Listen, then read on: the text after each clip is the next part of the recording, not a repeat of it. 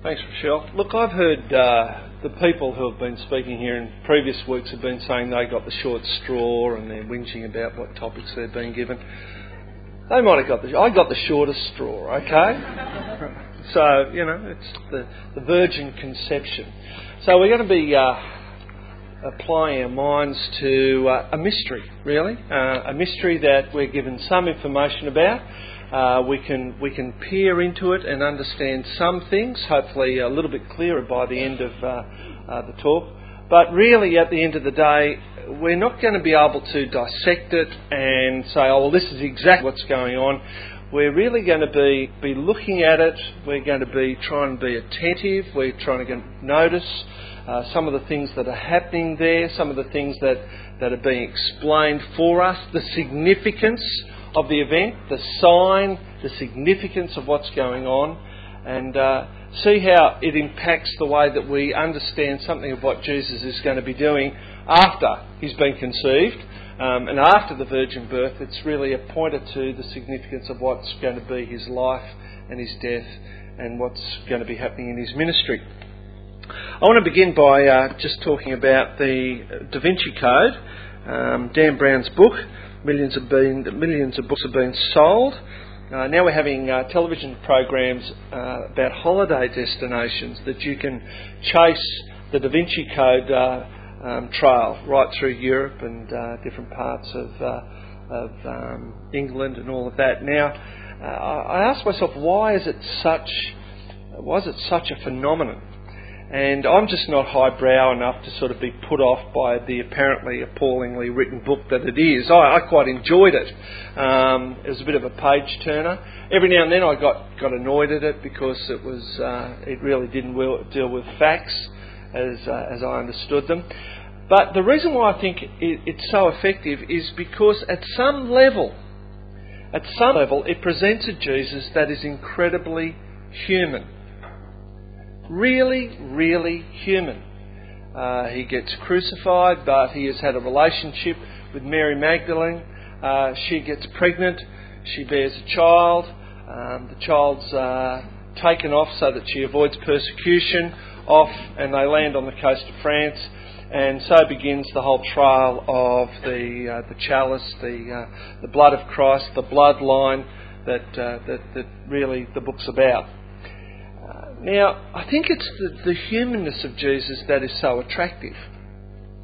People have this sense of, we're being let into not only a secret, but Jesus is really just a person. Now, why do they do that? I think partly because the church has always had a difficulty with having a real human Jesus. Now, we say it in our creeds. It's in your creed. It's in the confession of AFES. It's in all of those sorts of things. But what does it mean? We can say it, we can confess it. The Apostles' Creed basically says it. The Athanasius Creed says it.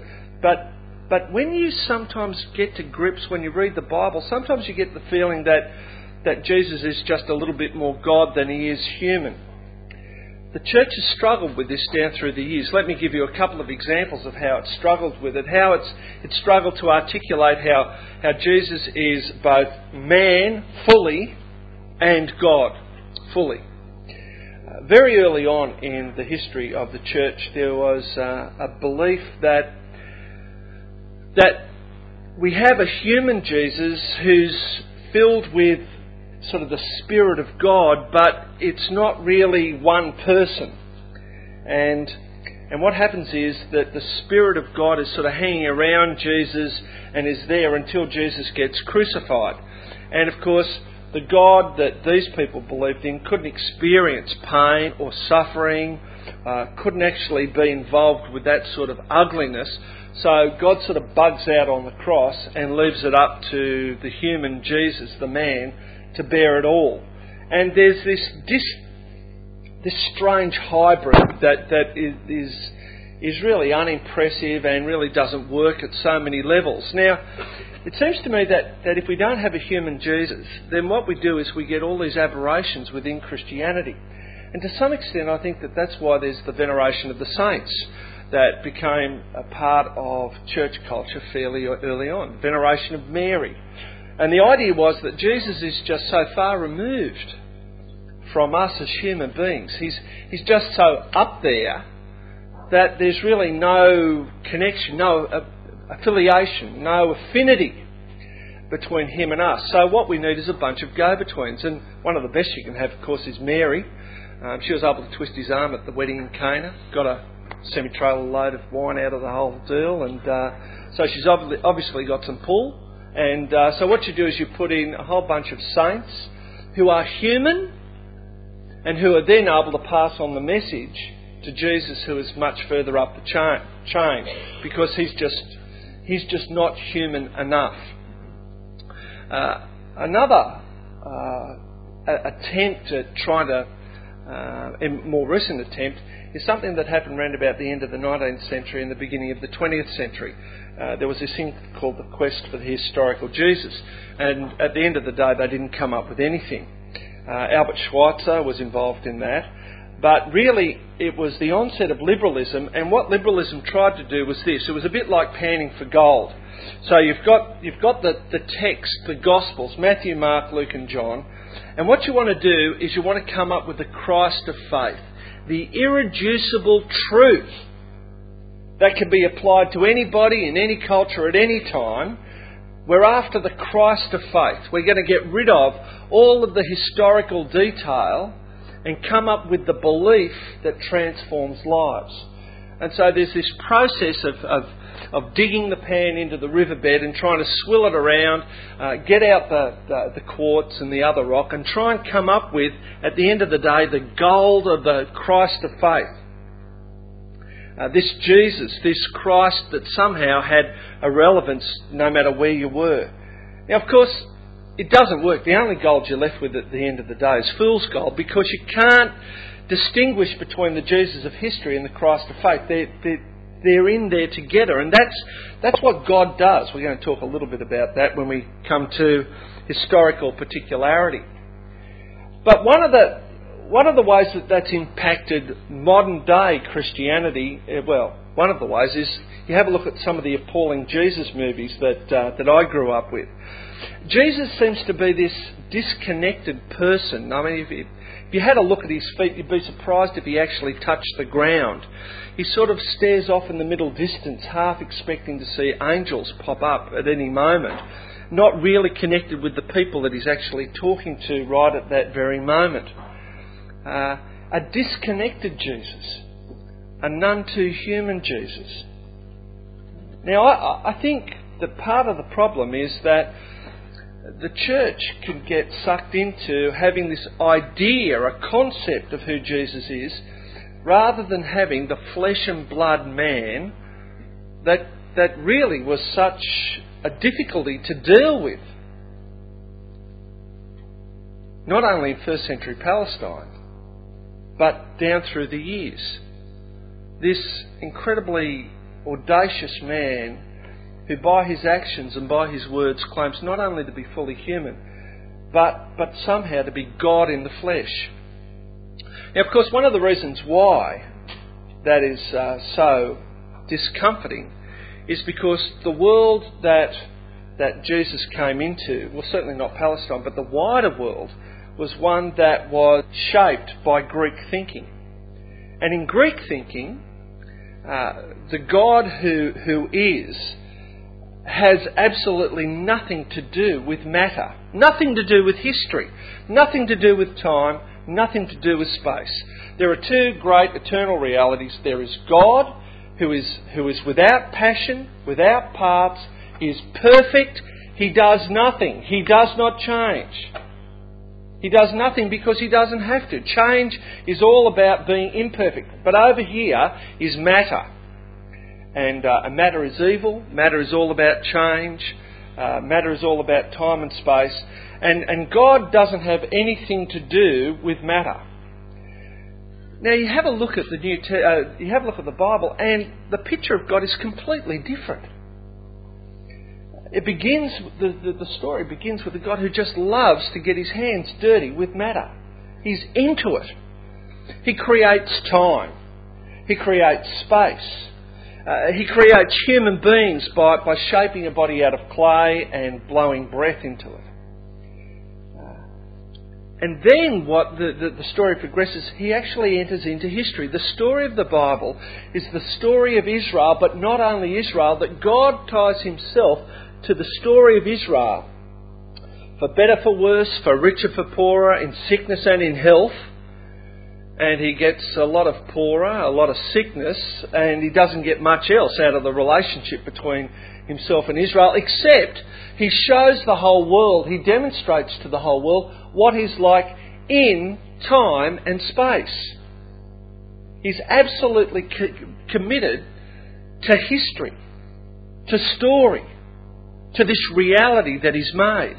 And he's going to demonstrate who he is out of this reality. He's not going to be dealt with in terms of concepts or a philosophy, but in the day-to-day detail of people's lives, whether it's a Joshua or whether it's a Moses or a David or a Hannah or a Miriam or whatever.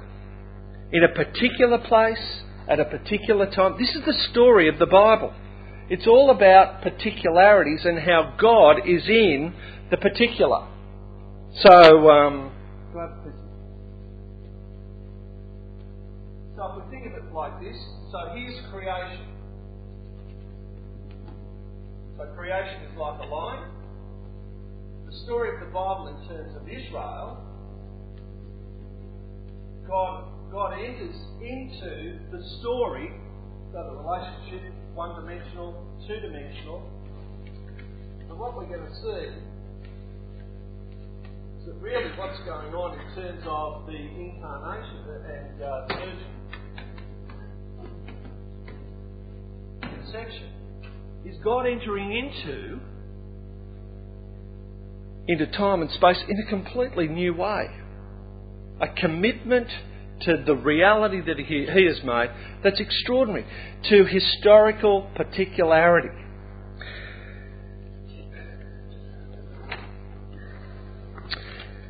Let's get down to the whole idea of the virgin conception. Let's try and sort of clear the ground and make sure that we don't allow some of the dumb ideas to remain. Let's clear some of the weeds out, particularly one. One of the weeds that we have to get rid of is the whole idea that Mary and Joseph belonged to a pre-scientific sort of culture, and so they really didn't know where babies came from. And sort of round about that time, people would often say, "Oh, I'm pregnant. Oh, it must be a virgin conception." You know, it's another one. Now, there are some strange stories about in different cultures that are pre-scientific. I remember watching something on television that said that in certain parts of the world, when the warriors went away, the women would swallow white stones so that they wouldn't fall pregnant while the warriors were away. Now, that's not only a misconception, it'd be a miscontraception as well. But, this is not what was going on in Israel at the time. People knew where babies came from. When Mary sort of said, "Oh, and by the way, Joseph, I'm pregnant at the moment," he knew that he didn't have a part in that. He knew that he wasn't responsible for that. They knew where babies came from. They knew it had nothing to do with storks or serpents or anything like that. It had something to do when a man and a woman had sex at the right time of the month, and they fell pregnant, and a baby would arrive 9 months later. So this is not a bunch of people who don't know how babies are made. This is not, we've got another virgin conception happening here, and sort of, oh really, that's the third this month. That's interesting, isn't it? This is not what is going on. This is exceptional. Now, there are stories in the Bible that at first we might think are similar. There are stories of where barren people who can't have babies are enabled by God to have children. Let me give you a few examples. Abraham and Sarah, Isaac and Rebekah, Jacob and Rachel, Manoah and his unnamed wife, who was the mother of Samson. Maybe she didn't want to be known as the mother of Samson. You know, when you have a look at what Samson gets up to, maybe you wouldn't want to be known as the mother of Samson either. A guy called Elkanah and Hannah, whose son was Samuel. And then finally, it's Zechariah and Elizabeth, whose son is, of course, John the Baptist, the forerunner of Jesus. Now, there's a pattern going on there. There is a problem with barrenness. It's either just sheer barrenness, or it's old age, or it's a combination of both. But in all of those examples throughout the Bible, you get the situation where God undoes the problem, and then the couple is able to have a child. There is no virgin conception going on here. Abraham slept with his wife, Sarah, and out came Isaac 9 months later. It is a normal process, and the only thing that God has done, a miraculous thing that God has done, is He's removed the impediment to the woman falling pregnant. Now, that's amazing. It was certainly amazing in that day. It was certainly amazing in any day. I mean, I always think it's not a good thing to think of Abraham and Sarah. Abraham's around about 100 years old and Sarah's about 90 years old, but you don't want to have that in your head for too long. But I sort of think what it would be like, sort of Sarah going down to the baby care centre, sort of, wheeling down the pram and sort of, oh, it's lovely, you brought your great-grandchild down, have you? And no, he's mine. Oh, really? Oh, really? It's a little unusual. I can see you've got a story to tell. I don't want to hear it. Thank you very much. Now, they're unusual. They're extraordinary. But the virgin conception is a completely different category.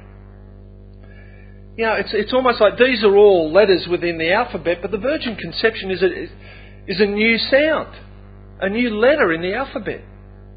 Something that's completely outside normal experience. If people are saying about the virgin conception, these sort of things don't happen, we want to say, look, at some level that's true. This is not normally what happens. This is super extraordinary. And to some extent, that's the point. That's the point. So what does the text say? Well, I'm going to take the text from Luke chapter 1, verse 20 through to 38. In the 6th month, God sent the angel Gabriel to Nazareth, a town in Galilee, to a virgin pledged to be married to a man named Joseph, a descendant of David. The virgin's name was Mary. The angel went to her and said, "Greetings, you who are highly favoured. The Lord is with you." Mary was greatly troubled at his words and wondered what kind of greeting this might be. But the angel said to her, "Do not be afraid, Mary. You have found favour with God. You will be with child and give birth to a son. You are to give him the name Jesus. He will be great and will be called the Son of the Most High. The Lord God will give him the throne of his father David, and he will reign over the house of Jacob forever. His kingdom will never end." "How will this be?" Mary asked the angel, "since I'm a virgin?" The angel answered, "The Holy Spirit will come upon you, and the power of the Most High will overshadow you, so that the Holy One to be born will be called the Son of God. Even Elizabeth, your relative, is going to have a child in her old age, and she who was said to be barren is in her 6th month. For nothing is impossible with God." "I am the Lord's servant," Mary answered. "May it be to me as you have said." Then the angel left her. What's extraordinary about this is how particular it is, the detail that goes along with it. This is not a myth. This is not like Zeus becoming a swan and a swan making love with Leda or something like that. This doesn't fit the Greek ideal. This is about somebody who you could bump into. Mary, We know where she lives. She lives in Nazareth. Where's that? Oh, it's in Galilee. She's pledged to be married to this bloke called Joseph. There's a place, there's a time. Mary is going about her ordinary day. The detail of whatever it is that she does day after day, and it's in the detail, it's in the ordinariness that something extraordinary happens. She doesn't expect to see angels all the time. But one comes and one says, you're highly favoured by God. She's worried about that. She doesn't know what that means. Don't be troubled. Let me tell you what it is.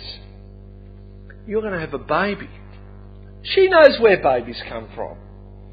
How can it be? I'm a virgin. And then she's told about as close as we get to understanding the process. But it's not much, is it? An overshadowing by the Most High.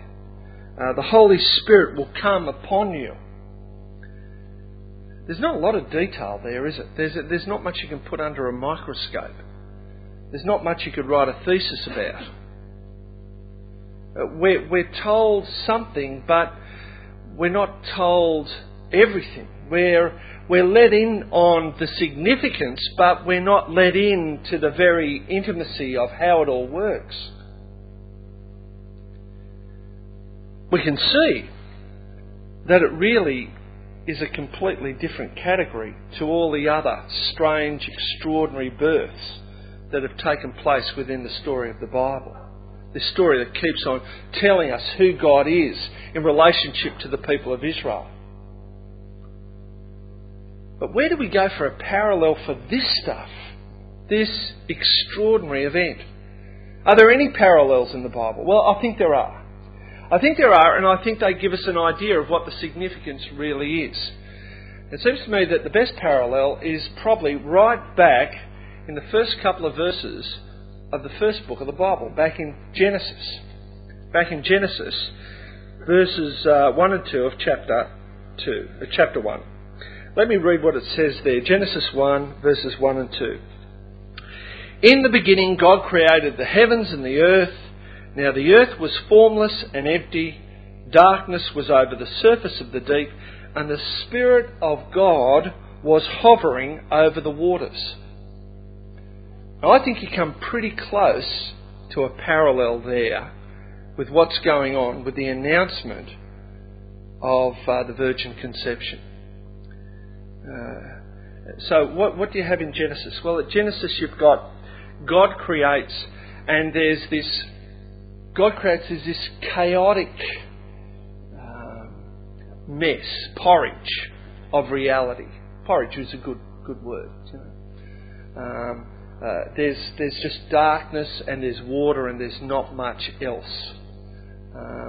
And what God's going to do is He's going to differentiate. It's without form and it's empty. So the first 3 days He's going to build rooms, and the next 3 days He's going to fill the rooms up with things. So He's going to make night and day, and then He's going to put some stars and some moon in the night part and the sun in the day part. He's going to put furniture in the rooms called night and day. And that sort of goes on for the 3 days. But the way that comes about is that first of all we've got the Spirit hovering, brooding, like a hen brooding over her eggs. And then God speaks. God said, "Let there be light." And suddenly there's fruitfulness, there's creation. And it was so. Now, I think that there's something very, very similar to the way that the virgin conception is described and this section of Genesis. I think there's even a greater similarity between Genesis and what happens at the baptism of Jesus, because then again you have those elements. You have the heavens, you have the waters, and then you have the Spirit of God descending in what shape? Form of a dove. Same sort of the bird idea. And you have Jesus being declared to be the Son of God. And then you've got the genealogy straight after that. It's Luke chapter 3, which ends with Adam, the Son of God. Now, I think the story of the virgin conception that goes right up to that chapter of Luke is basically telling us the big story, the big significance of what's going on.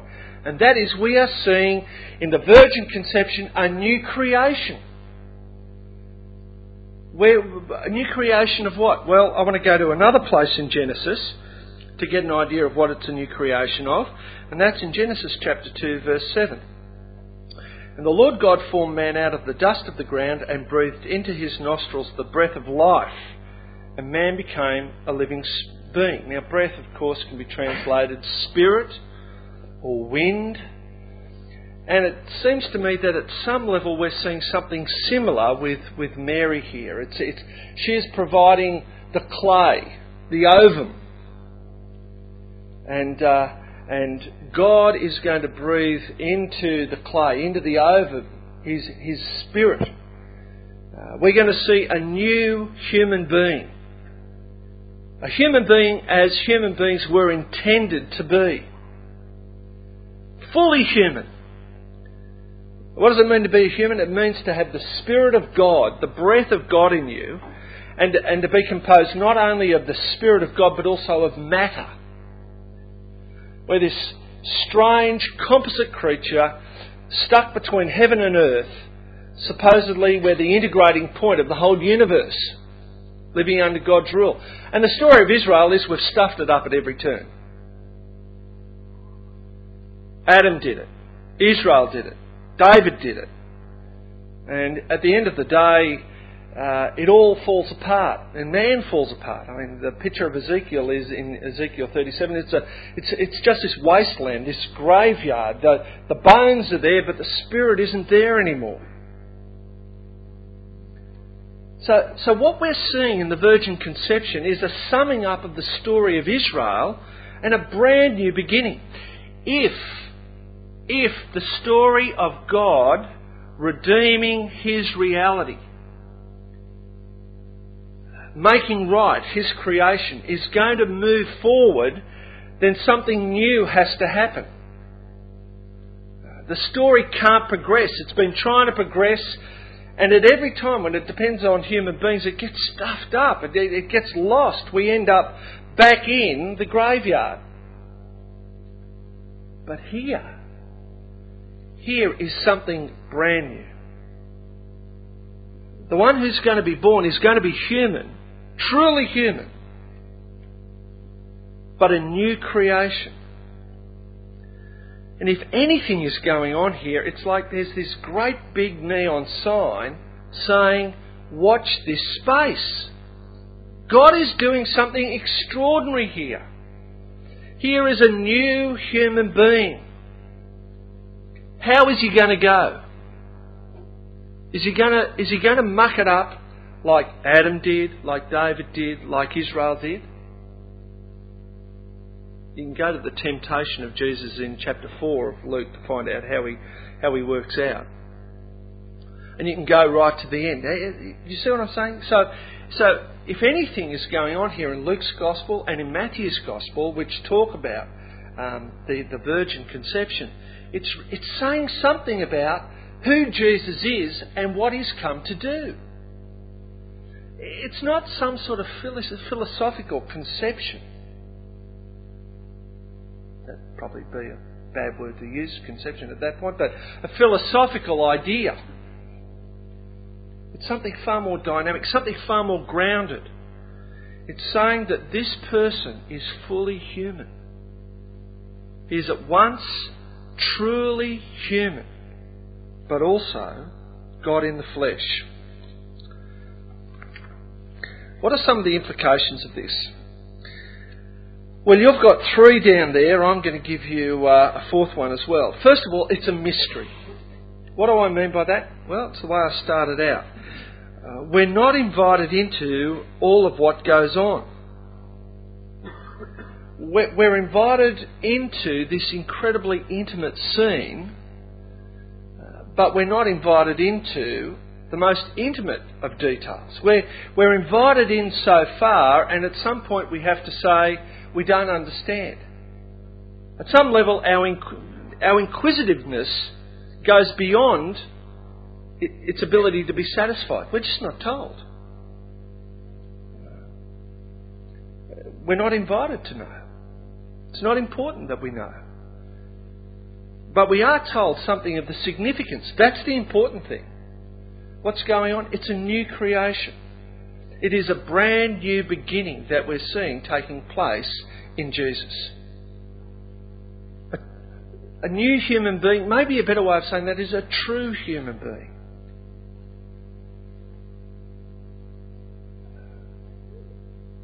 Absolutely human. The virgin conception says the Lord of the universe is doing something completely new. A new human being is being created here.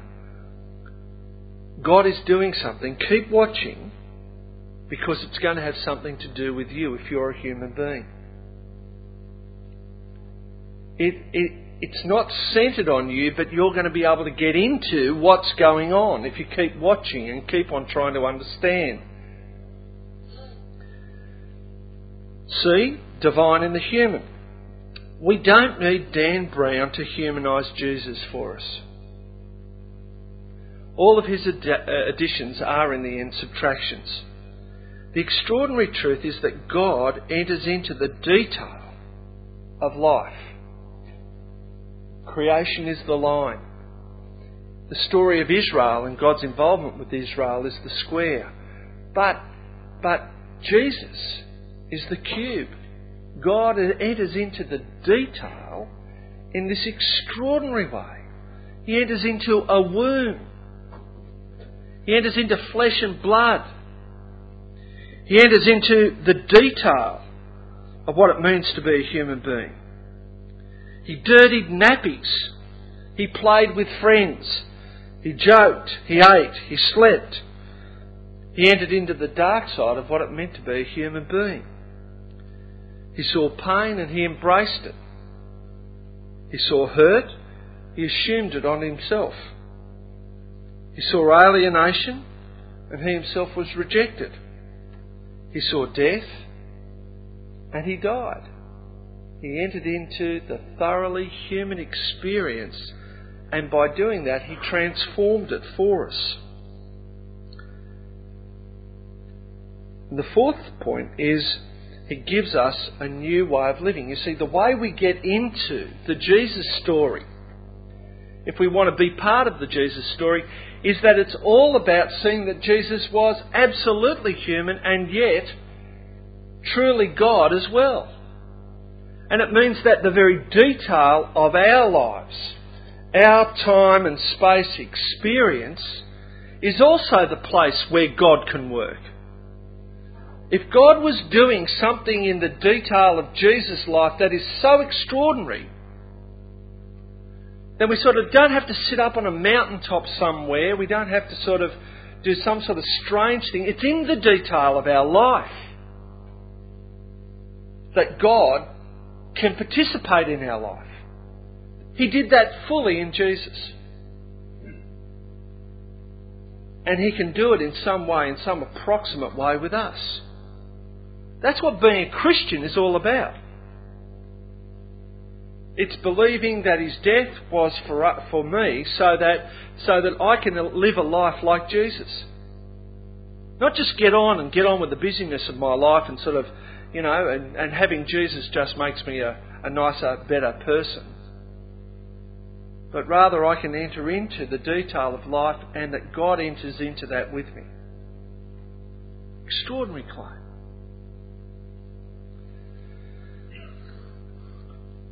I think those are basically the four implications of the virgin birth. It's not some sort of ethereal experience. It sort of is up there and sort of... It's all about detail. It's all about space. It's all about time. It's all about the historicity of this God of the Bible that enters into so completely human life, human existence, the reality that we live in. Okay, now I make it 2:15, you'll be happy to know. I reckon we've got about 5 minutes available for questions. So if anybody wants to ask anything, can't promise I'm going to answer it. Yes, up the back. When you say that Mary was kind of the clay, and like I know it's just one analogy, but Mary the clay and God is the fire, like the Lord directed in the life. Like, what does that mean for Mary being the mother? Like, if we just say she's the clay and God made. I said her ovum. Her ovum was the clay. Yeah, I know, but all right. Like with that came all like genetic detail, like she was his mother. Yep. How do you think about that? And do you think that Jesus' life, like his humanity, like his human characteristics, everything like this, but do they name it from relation to Mary, or do you know what I mean? Yeah, I do know what you mean. And I think that, again, we can go so far and then all of a sudden we hit mystery again, okay? So what we do know is the characteristics of Jesus, surely there was his genetic makeup had a fairly significant bearing from Mary, okay? So, but we also know that his character at another level was that of being the Son of God.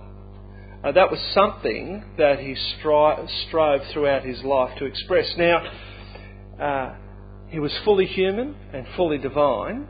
Now, how does that go together and how does that work in terms of a zygote sort of and the multiplication of cells? I don't know. But there was a part of Mary in all of that. There had to be, or else he couldn't be fully human. Yeah. I'm just wondering if Joseph had any kind of well, obviously not in the conception, but in terms of in the upbringing, surely there's an impact. It's not only in the way that he related to Jesus would have had an impact. Absolutely. So, but it would have been in that. I reckon I don't think he would have looked like Joseph necessarily. I think the only physical thing would have been maybe how Joseph combed his hair or something like that. That would have had some relationship to it, but nothing else other than that. Yes. But wouldn't that be significant to the fact that he was the line of David and Yeah, it's interesting the way that it's described. I think it's in Matthew's genealogy that Jesus. So it was thought was the son of Joseph. So it's almost like there's what's being played out is this almost the adoptive role of Joseph and Joseph's line, but then as you move into the gospel and you get towards the end of Jesus' ministry, he's going to play out that quotation from the psalm where it says, "The Lord said to my Lord." So how can the son of David also be the Lord? So there's this thing that's being played out. Yes, he is a son of David, but he's much more than that as well. So there's more an adoptive line rather than a genetic line. Yes? My question was, if Jesus isn't physically related to his earthly father, Yeah. how can he be the shoot of Yeah. Well, I guess, at one level I don't know that. At another level I want to say it's the adoptive issue. It's that it's Jesus is adopted as the son of Joseph. And Joseph assumes responsibility for Jesus in every respect. He's saying, he's my son. And so, and again, you've got to say that the shoot of Jesse, what it's really being talked about is some crappy old root of a stump that's been chopped down. I mean, it's not impressive what we're talking about here. And Joseph is saying, right, he's mine. He's mine. For all intents and purposes, to the rest of the world, he is mine. But it's interesting, isn't it, that in, say, Mark's Gospel, I think it's Mark's Gospel, around about chapter 6, when the people at Nazareth are taunting Jesus to some extent, they go, "Oh, it's Mary's boy." Funny way of describing Jesus. Not Joseph's son, it's Mary's boy. And you've got to say there's a shadow cast over Jesus' paternity in the way that that's described. So maybe the people of Nazareth knew there was more of a story going around than just the adopted one. Does that make sense? Yep. Anything else? Is that unusual, that description of Mary's son? Yes. So think of all the begatting sort of parts of the Bible. You don't get many places where the mum gets much of a mention. That's just the way it was. It's so the family line tends to run down through the father. So to call somebody, Mary's boy is really a standout feature. Yeah. So, I'm just looking at Luke chapter 3, verse 23, before it went to the genealogy. It says, he was the son, so it was thought, Yep. Joseph, Yep. the genealogy. Yeah, that's right. So there is in that a qualification. Yeah. Even in the Gospel of Mary mentioned, like Mary traced back to Mary's line of faith. Look, that's one explanation. You've got two genealogies. You've got one in that opens Matthew's Gospel. Interesting way of starting a book. Putting the appendix first. So you've got that, and then you've got Luke's Gospel, which has it in chapter 3, and they're different. They're different. So one of the ways that has been explained in the past is that one's Mary's line and one's Joseph's line, but really it doesn't work because Mary in Luke's Gospel is clearly related to Elizabeth and is a cousin, and Elizabeth is basically of a Levitical line. So however we're going to sort of explain the differences between the two genealogies, they're both really Joseph's. I had a mate on the phone to me 2 days ago and said, "How do you explain the difference?" I said, "I don't know." And that'll be my answer now. I didn't work it out between then and today. Now, that's about it. Thanks.